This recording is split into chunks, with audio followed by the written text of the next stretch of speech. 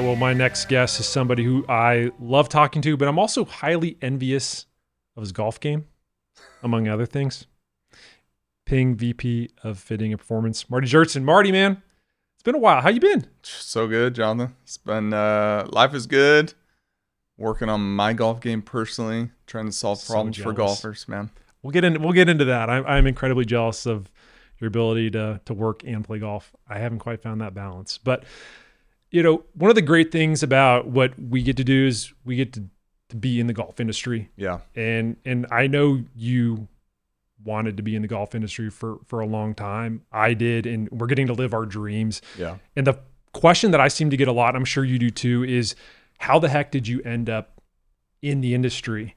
Like early beginnings, did you want to be in like somebody designing golf clubs? Did you want to be a tour pro? Like how far back does it go where you had this dream of wanting to be here? Yeah, it's a great question. I think I was always kind of started with my like skill as a junior golfer. Like I was never as good as some of the best players growing up in Arizona, like Ches Reavie, Charlie Belgian. There was that tier, and then I was like down below, and I just like literally never beat them. And then, you know, I wasn't quite good enough to play D1 golf, or if I was, they wouldn't want me to do engineering and things of that nature. So I ended up going to engineering school, the Colorado School of Mines. Yeah. Very good school, by the way. Yeah, it is quite a good school. You gotta be a smart guy to go there. Great golf team now. We got Jim Canals, PGA Tour player, is an alumni from there. That's right. Who's on the Ping staff, stacker too, so he's all in. But I think going back to your question, I never really, when I was in school, thought, hey, I want to go into the golf industry. I figured, I'm going to get my engineering degree, and my school is big in oil and gas exploration. I kind of figured I'd do that, or automotive, or aerospace, or something. So, but I kind of got lucky after school. I played the mini tours for like a year and then quit. And then through a friend of a friend, mini tour buddy friend of mine, knew somebody at Ping, got me in the door, and it wasn't until that point I was like connected the dots. That, hey, I could use my engineering degree, combine it with my love for golf and addiction to golf and golf junkie like everybody else out there, and marry those two things together. So I think the lesson out there is like, you know, there's like luck along the way. And, you know, I probably got lucky just meeting the right people at the right time and getting in the door at Ping, really. You mentioned your year playing mini tour golf. What was that like? It was painful, man. It was fun, but it's like painful. the same thing that I hear from everybody that's tried it. They're like, dude, man. It was such a wake up call. But yeah, tell me. Yeah, I mean, but it was fun. I mean, the problem for me is like I was scraping together. Like I just graduated from college. Like I got loans I got to pay off. You know, it's like and everyone else getting engineering degrees is making big salaries and all that stuff at the time. So it was rolling the dice for me for sure. It was fun, but I didn't like that. Borrow and scrape up money to go play and do all that. But I had a great time. And I actually played good. It wasn't like I failed. I mean, as a mini tour player, I was competing on like the Gateway Tour locally and doing good in some regional stuff. And around this area, I mean, there were so many good players. It was tough. Yeah, no, the competition was good, and everyone I played against on the Gateway Tour, they're all are still having great careers on the PGA Tour. So, but I think I just like calculated the odds, like the odds of making it are low. And so I quote unquote retired from competitive golf early. Now, of course, I played on, now in my later stage of my career, PGA of America stuff and all that. PGA Tour events. Yeah. Like the upper level of professional golf, big deal. But I haven't had to, since I have a full-time job, like there's no pressure. Like I just go back to work if I don't play good. And that gave me like a lot of freedom, so to speak. But that one year was fun. But I'm glad that I called it, quote unquote, called it quits after a year. I think it was a wise decision. Was there a moment for you where you were just like, man, I want to be in golf, but I cannot keep doing this? Like, was there a moment on the course or where you had that? Yeah, it was missing Q school. It was missing Q school. You got to pay like $5,000 or whatever, which is so much money. I mean, it's more now, guy. But and then all that, and all the prep, and there was so much pressure on myself. Like, you get through Q school or you don't. It's like a binary thing. It's still kind of like that to some extent. But it was right when Q school was over. I was like, okay, that's when you're literally driving home. You miss first stage, and then trying to make some life decisions right there. So I got to ask, because this is when I said I was envious. I'm envious of the fact that you're able to balance work, family, playing golf. Yeah. And like you play at a high level. I mean, as I mentioned, you've qualified for how many tour events have you now played in? It's been over, including all the majors, been over 10. I think like 11 or 12. Yeah, I mean, so you've played again at the upper rung of professional golf. Like, how do you balance it? How do you manage to get all your stuff done in the office and then still kind of carve out time for family and also time to get on the golf course and fine-tune the game? Yeah, it's not easy, but I think it's like it's kind of like this concept of compound interest. You want to make like small investments over a long time, and then eventually it kind of adds up. And then I've treated my golf game much like, at Ping or doing engineering work, creative work. It's like more like you go on a sprint of deep work and then kind of rest and relax. And I've treated my golf game kind of like that a little bit too. Whereas like if I'm doing a big design project or working on a driver design or whatever, Ping, I go super deep, very concentrative work, a lot of hours. But you don't maintain that like a marathon over time. It's more like a sprint. Yeah. And I've treated my golf game a little bit like that. Like I'm always training. I try to keep in good physical fitness, work on my mechanics, do some block practice putting. Like you keep this base level skill set, try not to lose that. But then if I have those big tournaments coming up, so the ones that qualify for the PGA Championship, if I have the PGA Professional Championship coming up, for like 1 month, 6 weeks ahead of that, like I sprint, like train, speed train, work on my putting, work on my all those skills you're going to need to do good in that one tournament. So I've kind of been able to like flex it up. And then I don't like play a lot of golf or do that much intense things in the wintertime, for example, here.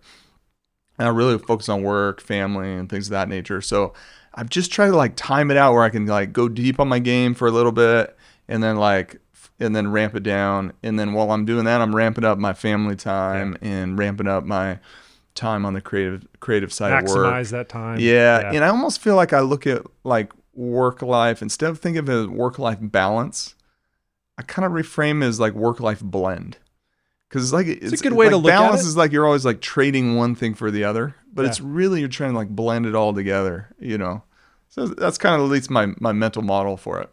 This is turning into a parenting and learning how to balance life podcast. I kind of like it. That's a great way to look at it, though.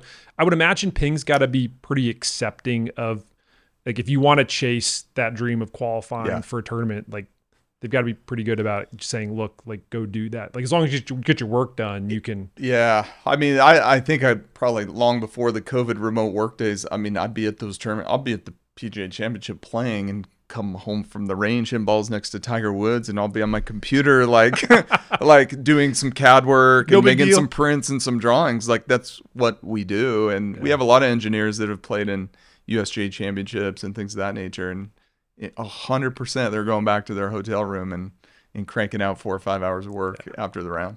Not fun. So I saw a tweet from you. Well, first off, what's your Twitter handle for those that want to follow you that aren't already? Jerty Bird. Okay, it's at Jerty Bird. Make birdies on Twitter. He's a great follow. But one of these, and RB threw in a couple questions here. I'll get his in as well. But we saw that you won a tournament with multiple golf balls. What the heck? So like fun. How? You got to tell this. You got to tell this story. And how did you just like wake up one day and be like, I'm going to play 2 golf balls. I'm going to play multiple balls today and see how it goes. Like what happened? Yeah, so it started with at the U.S. Open locals. I showed up to play U.S. Open locals at Southern Dunes, and on the first tee, this is me being lazy, not doing my homework ahead of time. But they're like, hey, by the way, the 1 ball rule is not in effect today. And I'm like, I did like a triple take. Like, huh? I was like, I've always wanted to be able to switch balls during the round. You have? Oh, yeah, because I'm like, and we'll get into the reasons why. Yeah. And then fast forward, like a couple weeks later, I went to the PGA Championship, and Phil Mickelson had done it. Or he made a comment on Twitter or something like, oh, yeah, the 1 ball rule is not in effect. So sure enough, right after that, I get home and I ask our tournament director here in the Southwest section, PGA, hey, are we playing by the 1 ball rule or not? He's like, no, PGA of America's not adopting. I was like, oh yeah, I found that out at US Open Local. So I'm like, this is amazing. Yeah. My brain just started going crazy. I was like, because there's definitely a reason to switch balls on different holes for wind conditions. Yes, let's get into this. Yeah, and in our testing that we've done, which all drives like Ballnamic, our ball fitting solution, some balls go a little further and a little shorter on irons. So if you're on a par 3, and I'm still playing around with this. This is live research. My whole golf career is research. So are you like researching where you're going to be playing and trying to figure out like what's the best like golf ball formula here? Like which ball am I going to use on these holes and for these? Totally. Okay. So I have a few things that I did in this one tournament that I won, but I'm going to expand it and be more nuanced about it when it comes to like par 3s, because some balls will go like 5, 6, 7 yards shorter or longer than other balls. So if you're between clubs on a par 3, you can just, instead of, one of the challenges for me being a working player is like I'm not good at the tweener yardages. Right. Like it takes a lot of practice. But I know my gaps are like 13 yards between my irons, and if I'm right in between 6 iron and 7 iron, you could hit the 7 with the ball that goes further, the 6 with the ball that goes shorter. I love if this. the greens are not firm. Yeah. As soon as the greens get firm, you got to consider that a little bit more. But summertime in Arizona, usually they're kind of soft-ish. They got to water them a lot to keep them alive. Yep. So in this tournament I played a different ball for into the wind. The easiest thing to do is play a different ball for into the wind versus downwind. So into the wind, I play a golf ball that flies aerodynamically lower and spins a little bit less, but it's more about the aerodynamics, kind of a combination of spin and aerodynamics, that flies lower, and it would A, go further into the wind, and B, go less offline. So it goes straighter. And then if you get on a downwind hole, and this is what I did, you can play a ball that flies higher and or spins more, but it's really kind of flies higher. Right. But I also wanted a ball that spun a lot on wedge shots, because those holes I played, I would drive it way down there. Then at this tournament I played had firmish greens, and I want a ball that spins a lot on the wedge shots. So I went to Ballnamic and I put in all those inputs. I was like, I need the ball that does this off the tee downwind, and I needed to spin a lot on my wedge shots. And so I used 3 different balls, and I will probably expand that to be between 3 and 5 depending on the course in the tournament. 3 to 5 golf balls. I mean, I would think for somebody at your level, you can do that. But for the average golfer, like I would think they would probably internally combust if they had to try and figure that out. I think the average golfer could play 2 though. Yeah, no, I agree with you. I think they could. I think 2 would be very reasonable, like a downwind ball and into the wind ball. Yeah. That would be the easiest way to go about it. Yeah. But if I can use my research and Ballnamic stuff and everything and get a little more into the weeds. The whole thing is trying to gain that little tiny edge, which is so important in golf. Oh, it's so important, and you want to stack those up. Yeah. I love that. I love that you're even considering like maybe going up to 5 different golf balls. The time that you do that, you need to let me know, and I just want to come out and watch. So I did this tournament I played. I would bring multiple balls and multiple clubs to the tee box. So it's like one more variable. You walk up to the par 3, like bring 3 clubs, and the wind's switching around. And you're like, you got them there. Well, now I brought a couple tee shot clubs and a couple balls, and so I'm trying to pair the right club ball combination for the particular tee shot. That's so awesome. I love it. I'm too much of a head case. I would never be able to make that happen. I'm struggling just to keep the balls in my golf bag with me for the entire round. And then, if I'm losing, I'm like, where can I get another ball? But Jay, think about this, man. Like a ball is, can effectively spin like 400 RPMs less. If you, I call it effective spin because both the spin and aerodynamics. And then you can have another ball that effectively flies like it has 400 RPMs more. So you get on one hole, you get downwind into the wind, you can get effectively like an 800 RPM difference, which would be like playing a driver that has a couple degrees more or less loft. Yeah. I mean, that's really what you're doing. Hi, everyone. I hope you're enjoying the interview with Marty, and we're going to get back to it in just a moment. But before we do, I have to let you know that Fully Equipped is brought to you by Golf Pride, because Golf Pride knows that a grip isn't just a grip, it's a key performance part of your golf clubs, all the way from your driver down to your wedges and even into your putters. And Studies have proven that when you have the right grips on your golf clubs, you're going to hit it further. The reason being, you have something that is fitting in your hands for comfort, for size, for texture, and even for taper, because you have to think about the way that grips are sized. Some grips will taper differently, and when you have that right fit in your hands, you're going to swing the golf club better. Now, another thing I got to let you know, all of the men's majors so far this year have been won by players that have used Golf Pride grips. Now, there's a lot of different options out there. You don't necessarily have to use one that's used by someone who is winning major championships. But if you are looking for absolute performance, you've got grips like the MCC and the Z grip. The MCC offers hybrid technology, which a lot of people are familiar with because it offers cord in the top hand and a softer material in the bottom hand, your ungloved hand. So you're not going to get a huge amount of uncomfort when you are using that grip, or you're going to get a lot more traction. There's grips like the CPX or the CP2. Now, the CPX is the softest performance grip from Golf Pride. What they do is they use a bunch of different surface textures to help reduce hand pressure and tension, so you can swing the golf club faster when you're reducing tension, but you're also going to get more comfort. So you get less sting when you happen to miss hit a shot, which I think is really important, because if you are out there practicing a lot, it's going to give you that option to keep practicing longer and hopefully play a little bit better golf as well. Now, if you are looking to try any of these grips, or you're looking to learn more about Golf Pride grips, go to golfpride.com to look at the entire selection, including, like I said earlier, putter grips.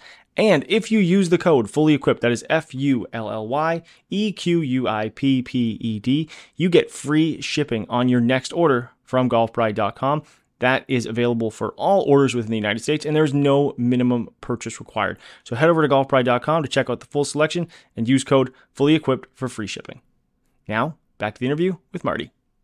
It's funny that you're mentioning the golf ball, because we just released robotic ball testing with Gene Parenti, and going through all the data, it's really fascinating. I mean, you're using the same golf club, the same delivery for every ball. Yeah. But there was a much wider delta on the 50-yard wedge shot that we had, the robot, versus driver. Like driver launch for the 40 balls we tested was less than a degree. I think spin was like around 600 RPMs across the board. I mean, it's pretty tight, and which leads me to believe that, as you mentioned, like you're looking for a ball that spins.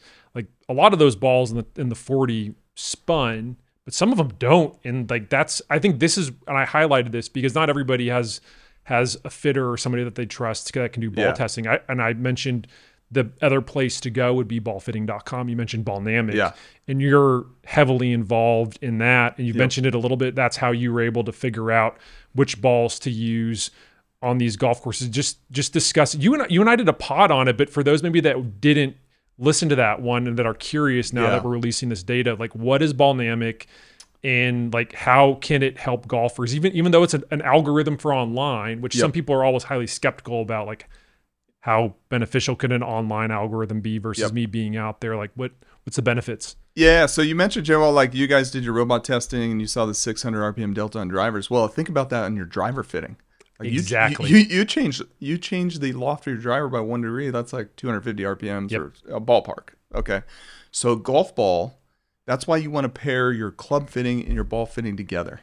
It's like you've been on this podcast before, man. You know what I mean? We You just got to talked marry about those this. two things together because, like 600 RPMs might not sound like a lot, but that's like 3 degrees different on your driver loft. That'd be like going for like a 9 degree driver to a 12. So that is a ton. And then you layer on the aerodynamic changes on top of that. So Ballnamic is a solution that we came up with to it's a fun way to learn, if nothing else, how to think about golf balls, because we modeled the process flow, and anyone can go through and do and kind of go through the interview / questionnaire process.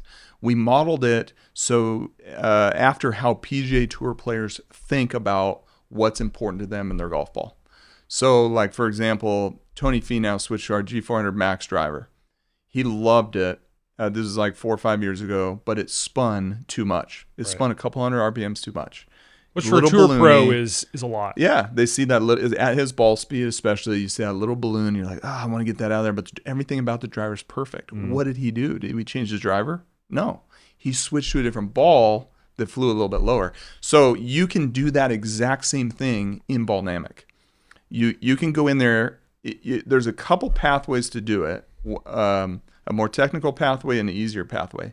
You can go to your fitter, or a lot of people have their own launch monitors nowadays with the Garmin R10s, the Mevo Pluses, or what have you, get your driver and 7-iron launch conditions. That's the best way to go through it. So that, and all we need is ball speed, launch, and spin. And, hit 5 good shots, 10 good shots, get your average ball speed, launch, and spin for your stock driver and your stock 7-iron. You also account for elevation, which I think is really cool. Yeah, that feature is really cool. So you go in there, you put in your launch conditions, and we have algorithms that if you put it in your launch conditions and you say, I don't know whether, one of the questions is, well, do you need to hit your driver higher or lower?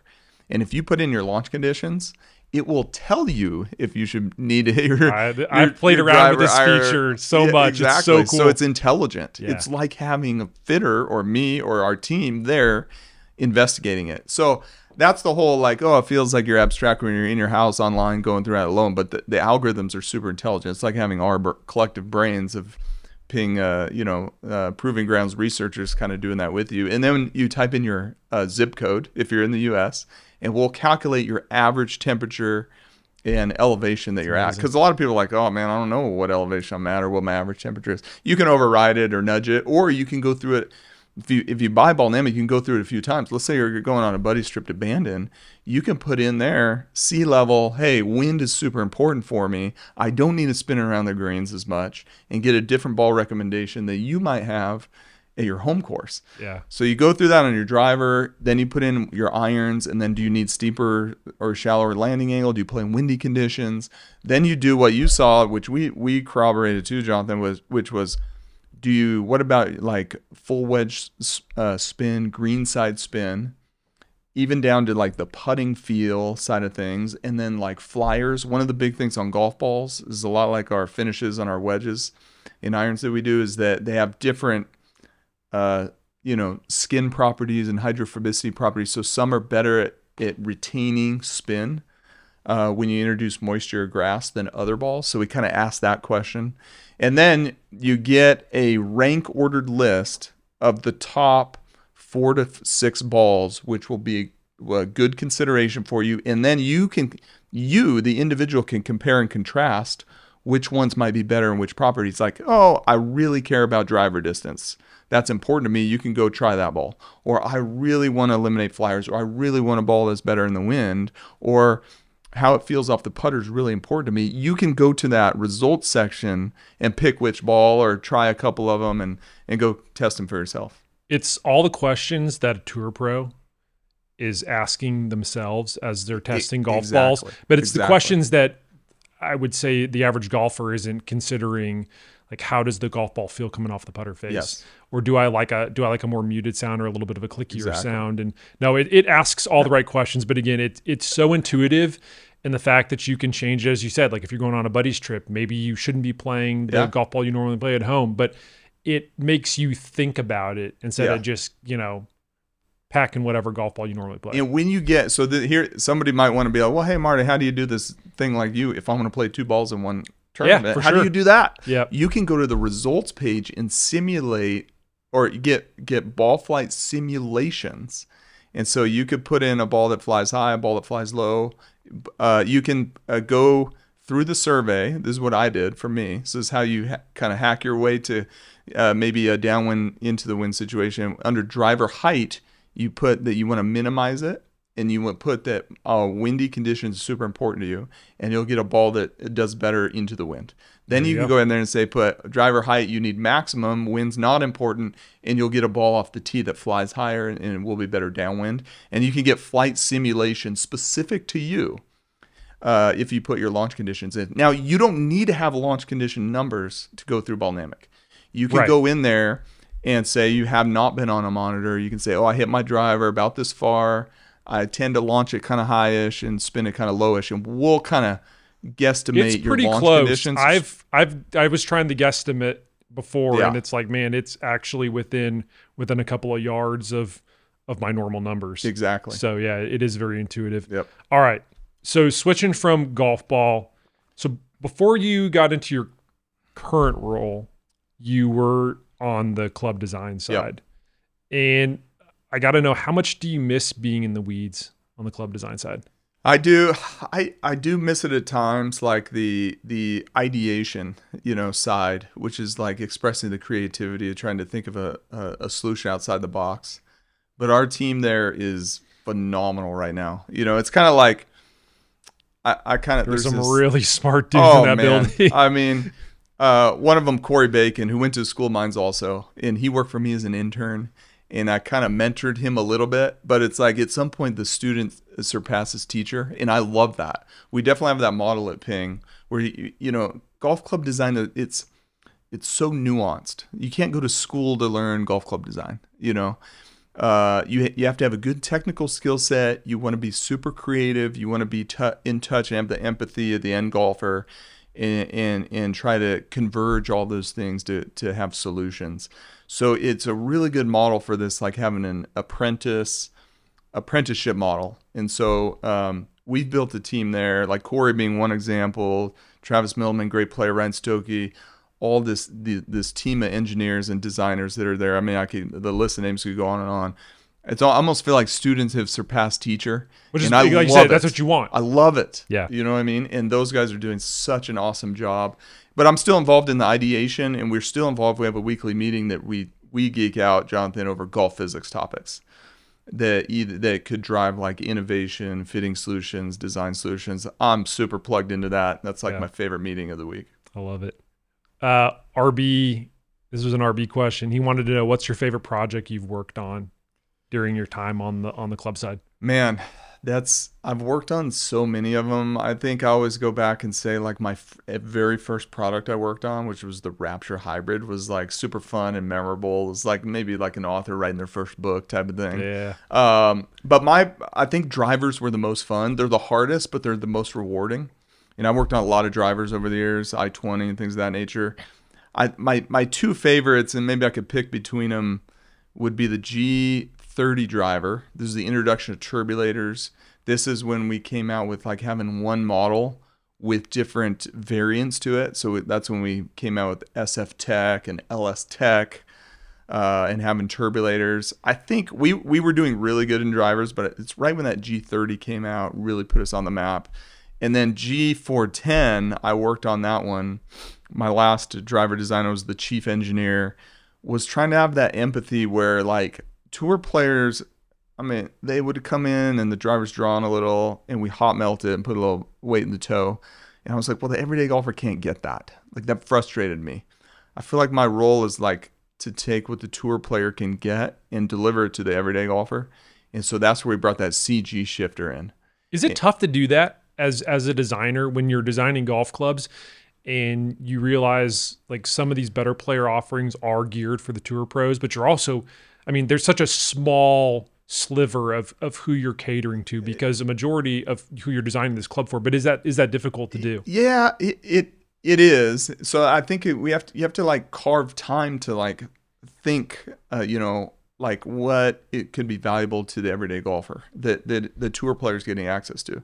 So I think when it comes to drivers, the practical example was like our chairman, John Solheim. He would always fit into an LST driver because he comes over the top like a lot of golfers out there and hits a high spin fade.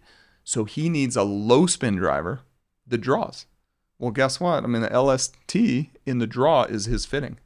Right. And otherwise it's like, well, those type of players might not need low spin. He was a player that needed low spin and some that turned over easier with the CG in the heel.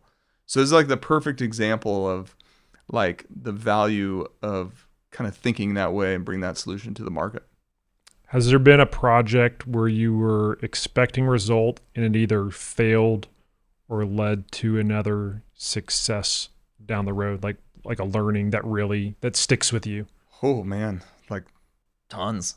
Like that. Yeah. Like I think that's all we do is like fail and learn. Like it's like that's the meat of like teaches you a lot about life. Not to get like philosophical here. No, exactly. But I feel like a lot of really successful people, like yourself included, like failure is a huge part of what you do. Like you fail, you get back up, you're resilient, you try it again, you try and figure it out. Yeah, it's like you're like addicted to it. Yeah, you know I mean? For it's sure. Like, so I think our team at Ping and myself being on that team and engineers were like, we want to like all like you open one door of unknown or a failure and it's like it opens the door for like 5 to 10 more questions you don't know the answer to. So I think one example that comes to mind, this is my early days of ping, of maybe it's an idea that failed, was like I was like, oh man, we need lower spin on the driver, like to have it go further. So I was like, oh, let's mirror polish the face of the driver, because if you did that on a wedge, it lowers the spin. Yeah. So you do it on the driver, man, that's gonna be great. Let's do it. So we took a driver and we like mirror polished it, got it all smooth. Go down, put it on the Pingman robot. Let's see what's going to happen. And, we're going to get the spin down from 3,500 to 22, and the ball is going to go 20 yards further. And we hit it, and the spin went to like 5,000 RPM. And we're like, huh? What in the world? So that was that's an example where you get this like unintended consequence. Right. You weren't even expecting. No. Yeah, you get the exact opposite. You get the exact opposite. Well, then some people are like, well, you put chapstick on the face, then the spin goes down. Well, that's a totally different mechanism of action. Well, that one little quick trial we did in like an hour, 2 hours, polish this thing, put it on the robot, hit it, opened the door to research that has led to knowing a lot about friction, how the ball complies with the face. And actually, we have a solution now where if you feel the texture on the face of our drivers, it's rough. Yes. So actually, if you make it rougher on a low lofted club, you reduce spin. This has to do with the timing of the ball interacting with the face, the compliance, the little tangential forces that oscillate while the ball's on the face. And we have really good predictive models and a deep level of understanding of that, and what you need to do on low lofted clubs, and then how you want to change your engineering solution and your R&D on high lofted clubs, right? And it explains flyers, and then when you pair that with golf balls, and how if you really don't want to eliminate flyers, you would take a club with our hydrophobic finish and our group Micromax grooves, and you pair it with a ball that has really good water repelling properties. So there's it even opened the door even more, but it all came from that one, opening that one door. Yeah. Like totally failing on that one, but yeah, it opens up, like you said, 5, 10 plus questions. It's you want to incentivize learning, right? And there's really no failure. It's like you incentivize the learning, and that's what we do at Ping. That's what makes the culture so fun.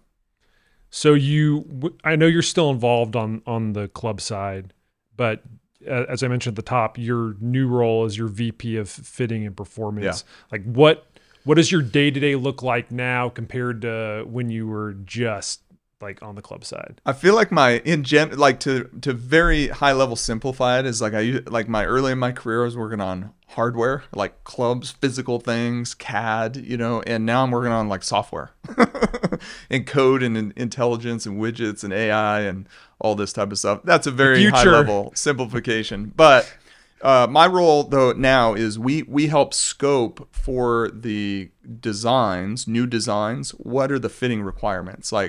So for example, we'll use iPing, our putter fitting app. We'll go in there. We'll look at the distribution of tempo ratios, face rotations, setup lie. We'll go in there. We're scoping out, hey, how much loft do we need on an arm lock putter? We went into our iPing database, mined it, and said, hey, everyone who uses arm lock delivers with this amount of dynamic loft. So we go mine that data, and then we'll feed that to the designer. So we're kind of like a consultancy into the design process, which is really fun. And then we have a team of like data scientists, like my colleague Chris Brody and others.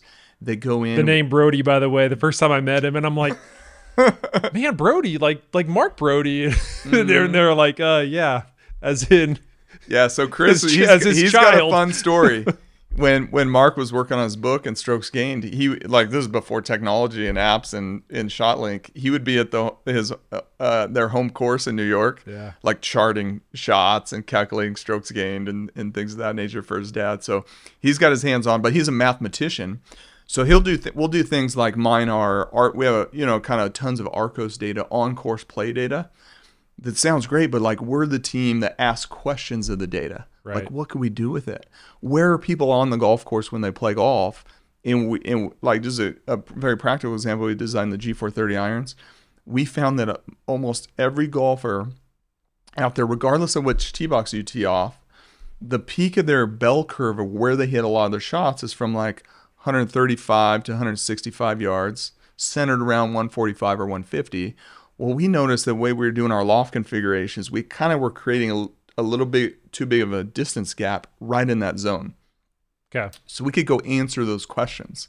We want tighter gaps where people are playing more golf. So we're doing a lot of data analysis. And then, Jonathan, we're building a lot of tools, software tools, like Ballnamic, which allows the everyday golfer to get access to ball fitting, just like the PGA Tour player. And then we support iPing, our putter fitting app and tool. And then we have a brand new tool we're building for accounts called Copilot, Ping Copilot. So our fitting accounts can go in there and they have access to these. Copilot, RB has used it a little bit. You can ask him about it. And we have things like we've solved like gapping, what are optimal launch conditions for a driver, what's a good spin rate in your irons, like all these big questions that fitters and then ultimately our end customer need answers to. We've solved those within Ping Copilot. So like, how do you find optimal launch and spin? I know you're all about our driver chart, Yes. which gives you angle of attack and ball speed, because before that, man, nobody knew what the good launch conditions were. We couldn't figure out why does Cameron Champ appear to launch it so low, but it's actually a really perfect fit for him. It's because he hits down on the ball. So you're going to spin it more, and that actually is perfect, right?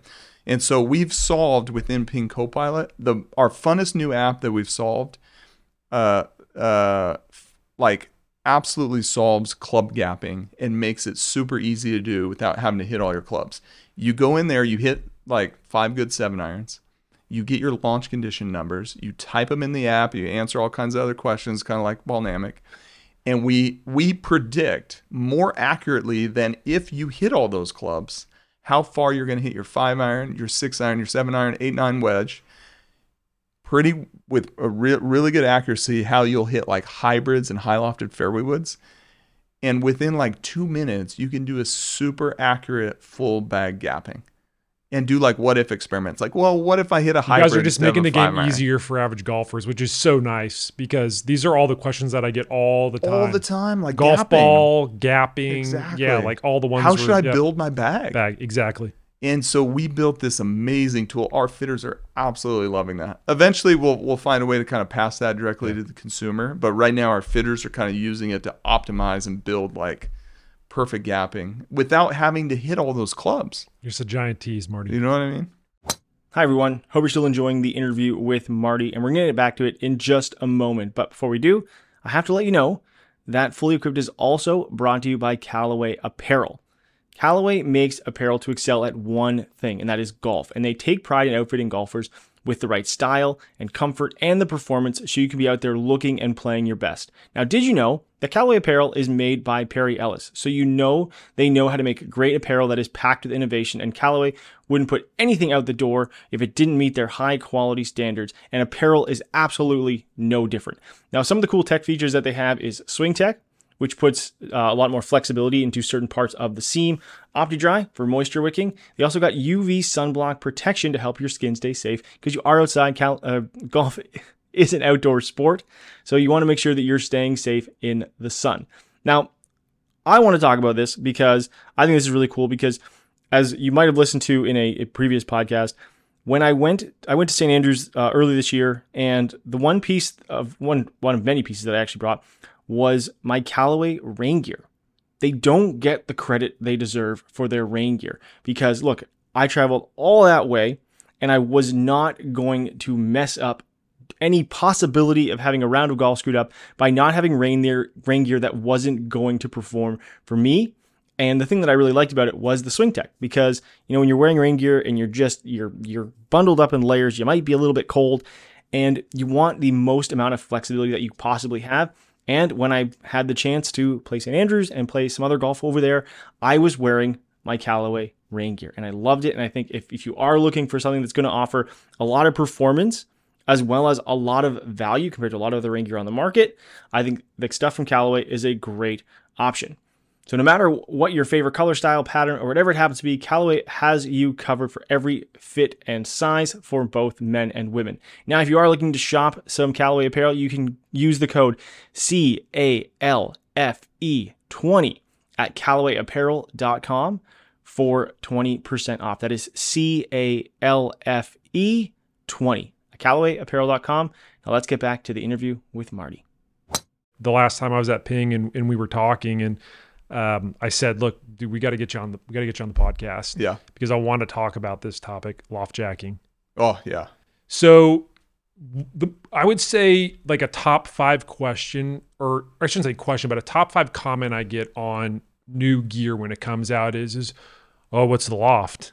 Well, that pitching wedge loft isn't really a real pitching wedge loft. It's just, they're just loft jacking these golf clubs to make the ball go further and juicing these golf clubs, and it's a stain on the game, and typically it's just within the irons is where we hear the term loft jacking. Before. You and I talked about this.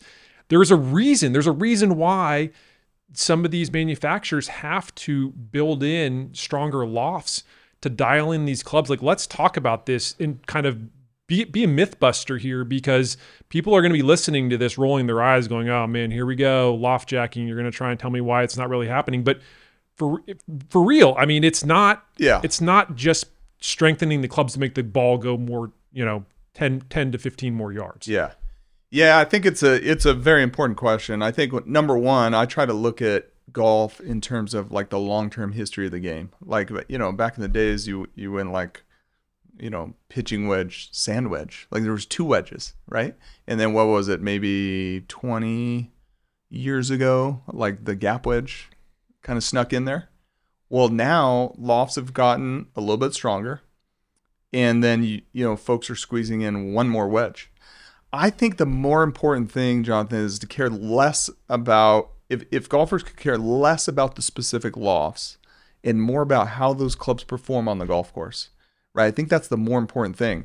Like the set configurations have changed so much. Like, yes, lofts have gotten stronger, but we've been able to design them, at Ping at least, to be able to, we call it loft flex. So add loft dynamically while the ball's on the face. That might seem like an abstract concept, but imagine the ball, and this is how our G430 irons and some of our other irons work. While the ball's on the face, the face is flexing back, relaxing, kind of like you're jumping on a diving board, and it has a little bit of trampoline effect, but it's mostly relaxing back and launching the ball in the air with an initial launch angle that's about 2 degrees higher, that makes the iron perform like as if it had 2 degrees more loft on it than it actually does. Right. And that's kind of the secret of our G series irons. They launch way higher than the lofts actually say, right? So stop fixating on the lofts on these golf clubs when you're looking at the specs and thinking that that's how that ball is going to be coming out. Exactly. So I think our G series irons, we kind of separate our irons into 2 different categories. Like one where the player brings the speed. We call those our precision irons. That's I-59, that's Blueprint, that's I-230. This is what almost exclusively all of our tour players and LPGA tour players use. Like I-230, I-210 is the most popular iron on the LPGA tour by a mile, and it has been for quite some time. I think that'd be a good market for most golfers to kind of look at which clubs to use. That's where the players bring in the speed. Then you get into our G730, G430 iron, G710, and that's where we need the club to kind of supplement the speed of the player, right? And that's where we design those to have a little bit more face flex. Those are super valuable to a lot of golfers because they help them hit. If you can help a golfer hit an 8 iron instead of a 7 iron, they're going to hit it closer to the hole. There's some physics involved with the spin loft type of thing, where if you have more loft, shorter shaft length, and you have some face variability, that's going to lead to a tighter dispersion on that golf club. So we're doing things to kind of, and then relative to previously, the industry has brought in, and us included, high lofted hybrids. So you can make that transition easier. That's where this gapping app within Copilot has made that super easy to do and figure out what's the longest iron in the bag you should play.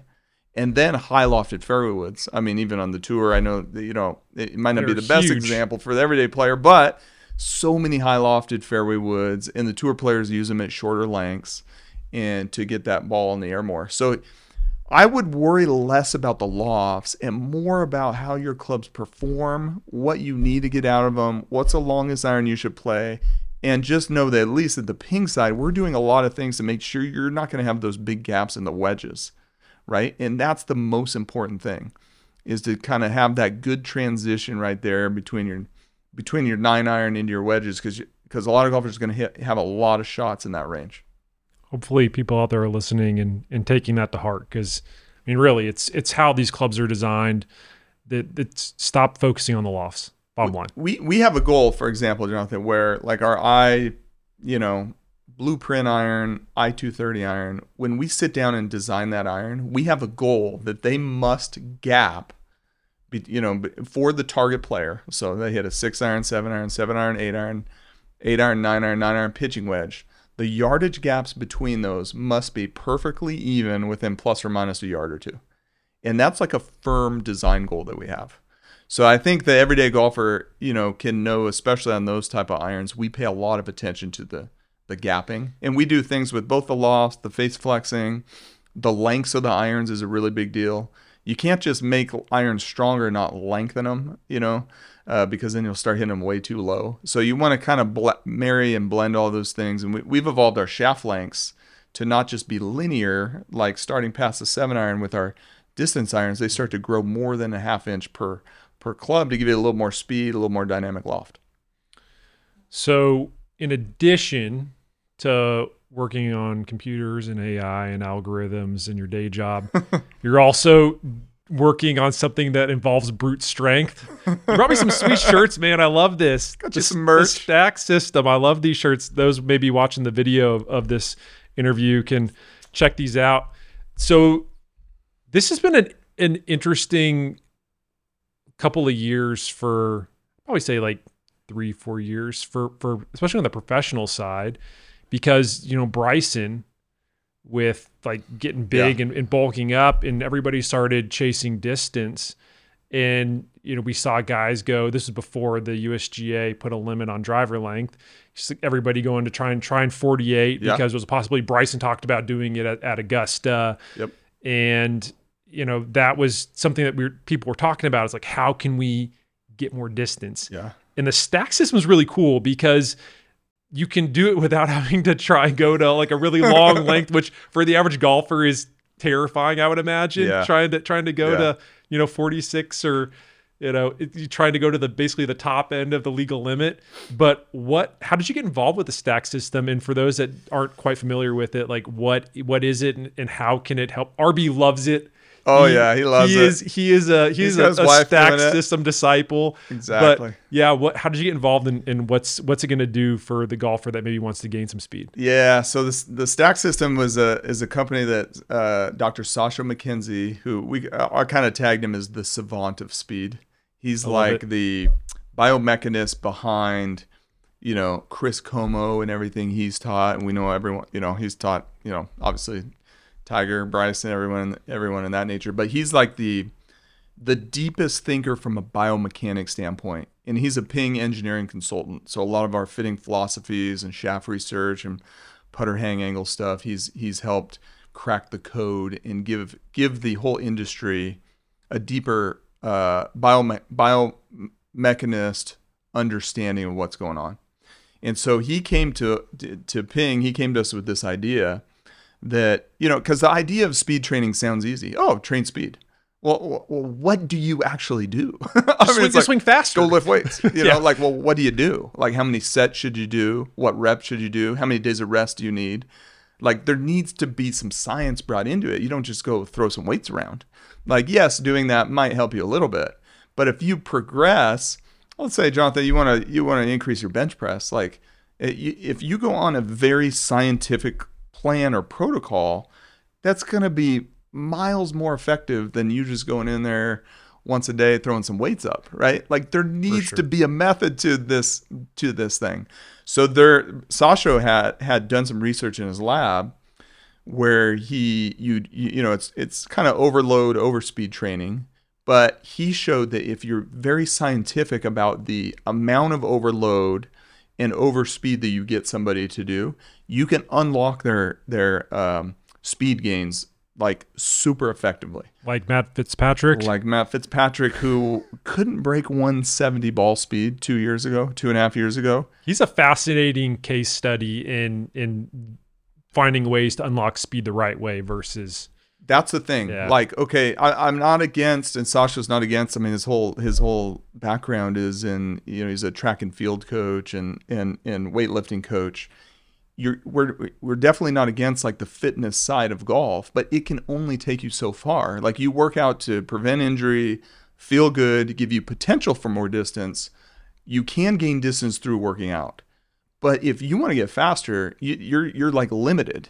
Like, there's been players on the PGA Tour, Scott Stallings, who got super fit. He feels great. He looks great. I don't think he regrets that, but he lost speed when he got big. You know what I mean? Bigger and stronger. Yeah. If you're not, you need to train speed. So that's a totally separate skill than strength.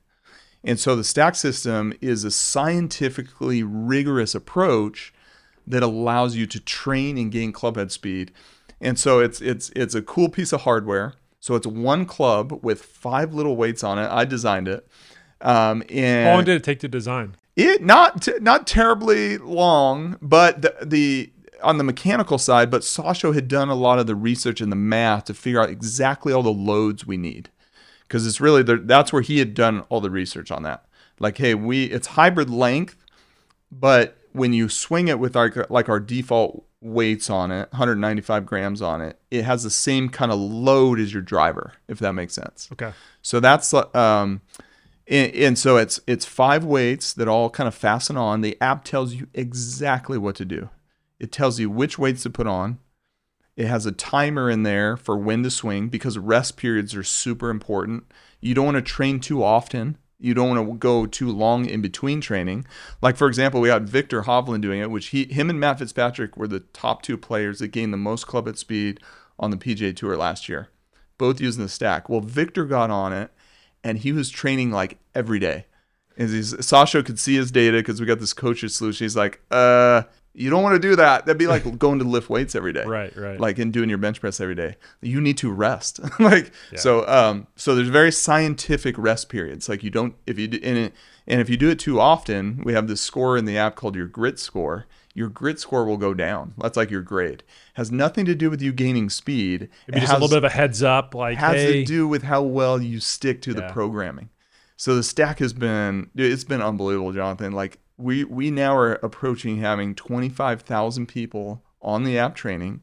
The average person gains 6 miles an hour in 6 weeks. 6 miles an hour. That's the I'm going to average. repeat that. Yeah. That's the average. Yeah. We have this one guy, Josh Axler, who's gained like 20 miles an hour in 1 year, because he did one training program. Did you wonder if like the program was, duplicating or doubling up? We called him hey, dude, and he's like, he got better at golf. His handicap went from like a 6 to scratch, like all these type of things, like literally bombing it. So like the 6 is the average. Like, some people gain way more. I should probably get on this. Oh yeah, you got it. And not it's just so the easy. T-shirt. I might need. You got it. And the app makes it super incentivizing. So when you're swinging, let's say you set a personal record with a weight, the app like cheers for you, which is really cool, right? Awesome. You can put reminders to your phone. You can share your profile with a buddy. You can start a little speed contest. Let's say with your college buddies, you're like all kind of aging, losing speed. Hold yourself accountable. You can share your code with them, follow each other, start a little speed contest. We have a solution out there that is really good for coaches too. So they could train their members at their course and put them on there and have like one stack at their course and train them. So it's been incredible. Like, Fitzpatrick went from like not being able to break 170 ball speed to now you watch him on TV every weekend. He's like 180, 182. He's got speed now. He got is speed long. to tank. He literally went from short to long, and he made no other real changes in his mechanics per se. You've already sold me on it. I'm going to need to get on board. All right. Back to the club side. What is the sleeper club in this year's lineup, in your opinion? I'm going to say Man, I got to go with the G430 driver.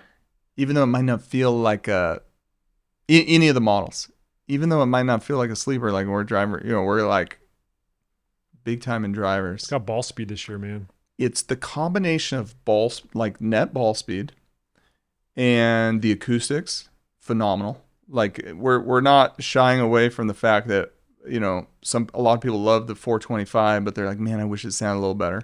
It sounds awesome. 430 sounds awesome. All the models, Max, LST, everything. And then my favorite part is bringing in the spinsistency. And that is this design technique that we use with our modeling capabilities, where if you hit it low on the face, like the thing I hate as a tournament player is like you get on a hole, quartering wind into the wind, got to hit it pretty straight, and you thin it. And you're like, oh no, and you look up, it kind of balloons and kind of goes offline. With like the 430 driver is this magical solution called spinsistency. Now you thin it, and the driver has a calculated perfect amount of less loft, and you don't get that spike in spin is drastically reduced. So you look up, it launches lower, doesn't balloon. You're like, oh, yes, I've been saved. It's so nice. I remember testing it for the first time, and I saw that on those low hits, and you're going, whoa, are you sure that spin rate's something going on? You tap the screen a little bit, because exactly. it almost is coming out closer to like geometric center contact. Exactly. And it has higher ball speed low on the face too. It does. So it's like effectively it's like as if we made the MOI like 20% higher without doing that. Like we just did it through the face design. So I think the cool part for the listener is like, we're doing things to make the club more forgiving. You can do that in a variety of ways, and this was with face shape optimization. All right. Couple more for you, because we could go for hours. What is Ping doing better than their competitors right now that you are the most proud of? I think we stay very focused on like what's going to help the golfers play their best. And because we're a privately owned company and we kind of march to our own beat in that regard. And I think it's what helps us make really good decisions and feel good about the decisions we make. Like G430 iron, we introduced the new wedge into the bag because of that Arcos data and helping golfers hit better shots on the golf course. We kind of ruffled some feathers with like the fitting network, like, oh, you guys added a new wedge in the bag. But, I think when we educated our fitters about it, we could educate the end golfer like, hey, we had too big of a gap in that area, in a yardage gap. We needed to insert another club. It was just a really good, that's a really good fundamental decision. That's the right decision for the end golfer. I would say it's just that we're very committed to making the right decision for the end golfer and helping them play their best and taking care of our accounts that have been very loyal and committed to custom fitting our clubs. Going to wrap it by plugging. You got a podcast with one of my favorite guys, Mr. Shane Bacon. And you and I were talking about Bacon, and he and I go all the way back to the Yahoo Sports days. What's the pod and what makes it different than some of the other ones out there? Yeah, so Shane and I, we just launched the Ping Proving Grounds podcast, so check it out. We have the Proving Ground as our testing series, and it flies a little close to the sun there, but I know we're buddies, so I feel like we're okay. Exactly. But yeah, just the S. Yeah. Anyway, so the Proving Grounds, that's our like headquarters at Ping, where that's what we literally do. Like it's where we fail and learn. It's like where we fail and learn. Work with our tour players. That's like that part of our campus.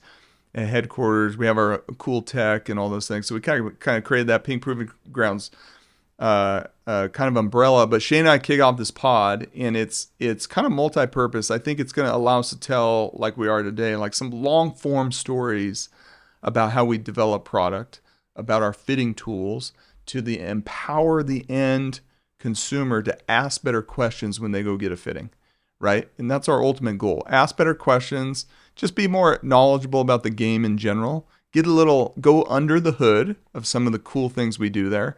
And we're interviewing all of our tour players. So to say, that's a cool part about it is being able to interview those guys, pick their brain. Yeah. So we've done it with Sahith, Terrell Hatton, Joaquin Neiman. That one just came out. And it's really fun to get to know those players and what they do that's very interesting with their equipment. Like Joaquin Neiman, like people don't know this, he plays a 5 hybrid. He plays a 5 iron and a 5 hybrid.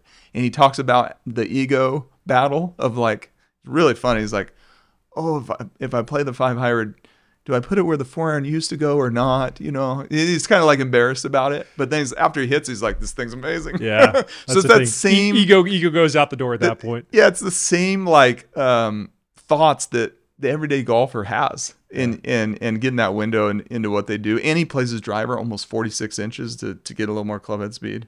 So it's really good to go into the weeds with our tour players. That's awesome. Marty, this was a lot of fun, man. Thank you again for making the time. All right, Jonathan. Thanks for having me, man.